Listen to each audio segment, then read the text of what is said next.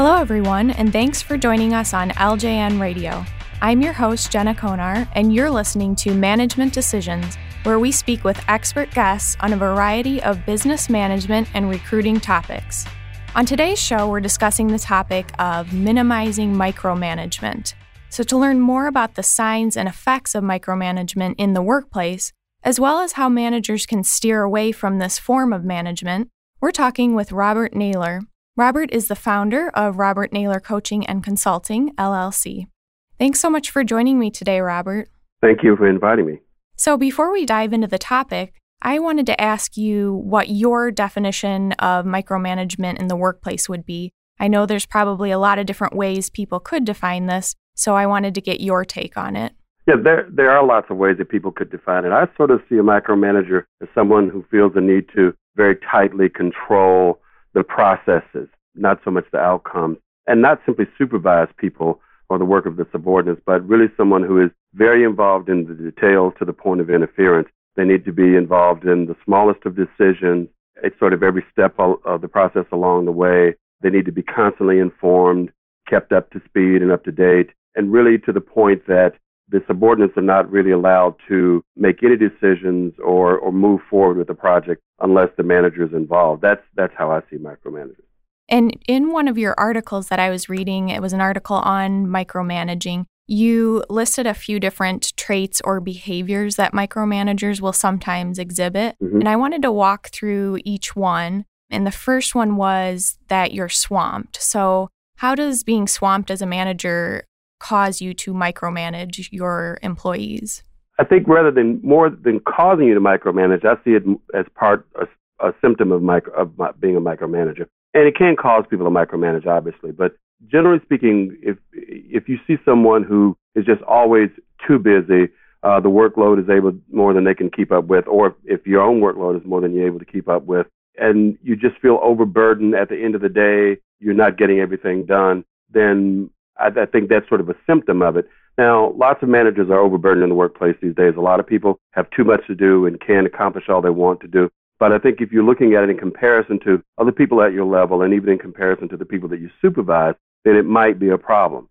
These are the people who sort of show up at meetings late or barely show up on time because they had to stop to be involved with the people who work for them to make sure that something was getting done. So I see it really as sort of a symptom of micromanagement. Okay. And then the second one you talked about was you hover. And I know for some employees, this can kind of be a dreaded thing to have their manager hovering over them. So what would you say is maybe the cause behind that or why it's done in the workplace? People feel like I'm in charge of this process. I'm in charge of the outcomes. I'm going to be held accountable for the outcomes. And so I want to make sure that it's done in a certain way up to my standards. There's nothing wrong with that. That's absolutely perfectly fine. The problem is that they really want to be more involved than they really need to be. They sort of need to see how the sausage is made, so to speak. So they feel the need to be included in all the decisions and all the processes, and they very closely monitor the work of the subordinates even when it's not necessary. And one of the things you just mentioned, the problem with it in terms of employees is if you get people who are really competent at what they do, it makes them feel uncomfortable and it's bothersome to them, and it really is counterproductive. So if you need to see what's happening along every step of the way and you're sort of ever present, it can create a great deal of unease and insecurity with the people who work for you because they start to wonder, am I making this decision correctly? Am I doing the right thing? And I was talking to someone just this last week. I was at a conference in Chicago who was talking about an employee who just decided, I'm not going to turn in my best work because my boss is just going to redo it anyway. Mm-hmm. And that's one of the real consequences of it. Okay, yeah. And so some of the other things you talked about were the manager dictating, controlling, and condescending. So how do these come into play with micromanagement? One of the things I've noticed, and I actually had a manager tell me this once, is that I want my people to do a task the way that I would do it. Mm-hmm. And that's a real problem because everyone has a different approach to how they do a job. So if I've got a task to do, it may be that I'm sort of the quietly effective type, or particularly if it involves working with a team. There are people who like to be sort of up and about and around. There are people who are very process-oriented. There are people who are very research-oriented. And so if I'm one of those things and I insist that the people who work for me approach it my way, that's the dictating. But the problem of it is that it may not feed into their strengths. And again, it creates this level of insecurity. But control comes in with people really telling people how to accomplish a particular task, and sometimes really getting overly involved. I had a boss once who was a fairly senior executive who was telling her administrative assistant which cookies to order for a manager's meeting. It's that sort of thing, Wow. And this is something the administrative assistant did routinely and really felt it was just kind of going overboard. The condescension is particularly irksome because, maybe you've had a boss who suggests that, well, maybe you accomplished your work and maybe you did it fine, but you'll never quite live up to my standards or do this as well as I could. And I find this sometimes is true for bosses who have had the job that you had before, who previously had the job that you hold now. They feel like, I was good at this job, I know how it should be done, and you'll never live up to my standards for doing it.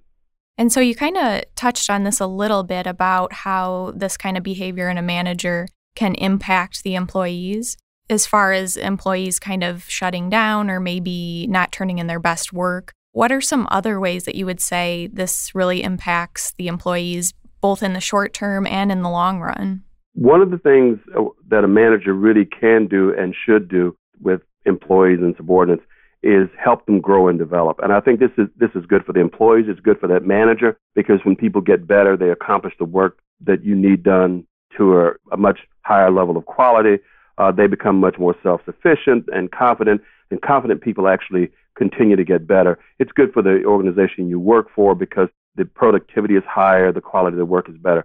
So managers should be doing that. One of the downsides of being a micromanager is that if you are really looking over people's shoulder and doing the things that we just talked about, people don't develop to the extent that they should, because they don't learn, they don't grow, their abilities don't get any better because the manager's standing over the shoulder. The person that I talked about who decides, well, why should I put forth my best work? Because my boss is just going to go in and just not simply make it better, but completely redo it. Mm-hmm. That's one of the real consequences.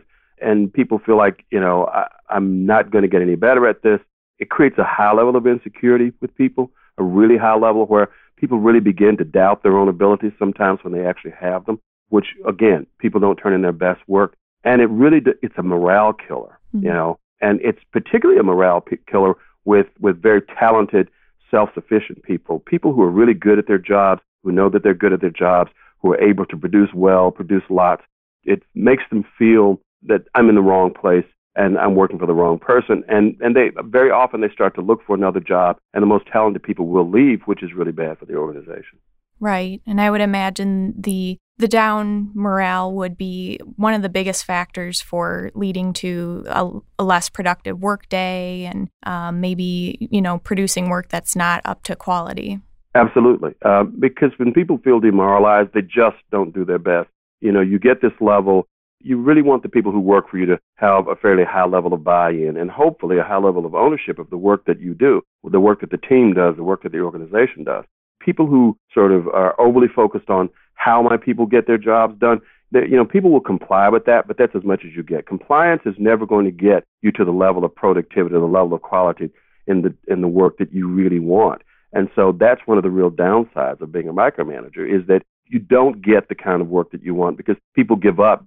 You set the bar fairly low for them, mm-hmm. and that's as high as they will ever go. And so for people who are listening who maybe think, I'm a manager and maybe I'm going in this direction or maybe I'm there already and I'd like to turn this around and help my employees to grow, there were some ways that you mentioned that people can kind of step away from this and move into a more effective way of managing their employees. And the first point that you made was to lead. So how would you say a good manager can effectively lead their employees?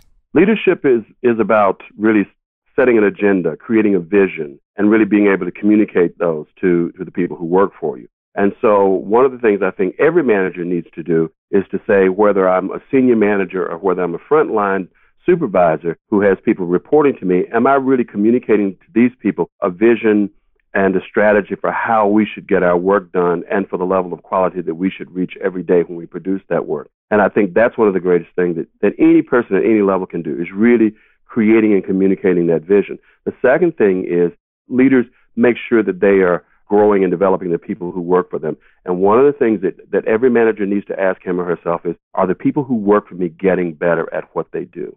And that's a real gauge for how well you're doing your job. If your people are getting better, then it's a good indication that you're doing a good job managing. If they're not getting any better, then maybe you need to start asking yourself why, and maybe you are too involved. It may be that you are doing things for them that they don't need done, or getting overly involved, or any number of things, but that's a real telltale sign that something's wrong.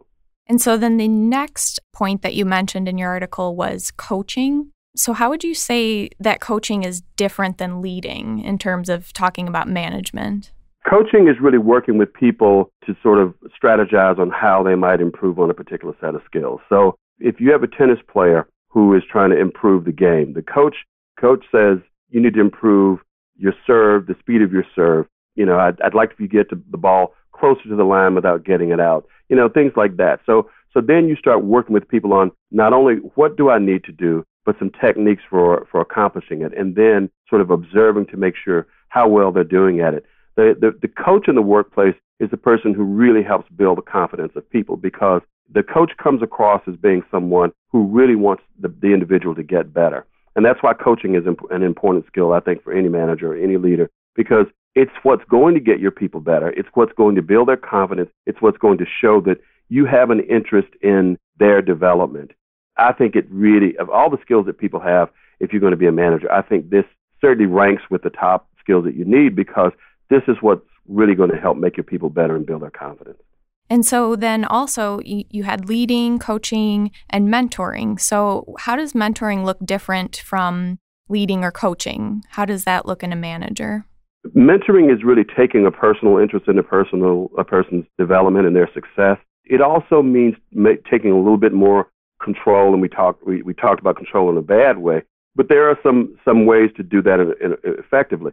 So it is making sure that they have the right development opportunities. It's making sure that they get to meet the right people. It's making sure they get to work on the right teams, to interact with the right leaders within the organization. It's making sure that they get to speak up. Maybe it's hanging back and letting them do a presentation, that sort of thing. Mentoring is really taking an interest in that person's development and working with them on strategies for how to improve the quality of their work, but in the short term, but their overall abilities in the long term as well. And that, again, I think is a skill that every real talented manager should have. Because, again, if you want your people to get better, and they will get better if you work on it with them, then you really have to take an interest in their success.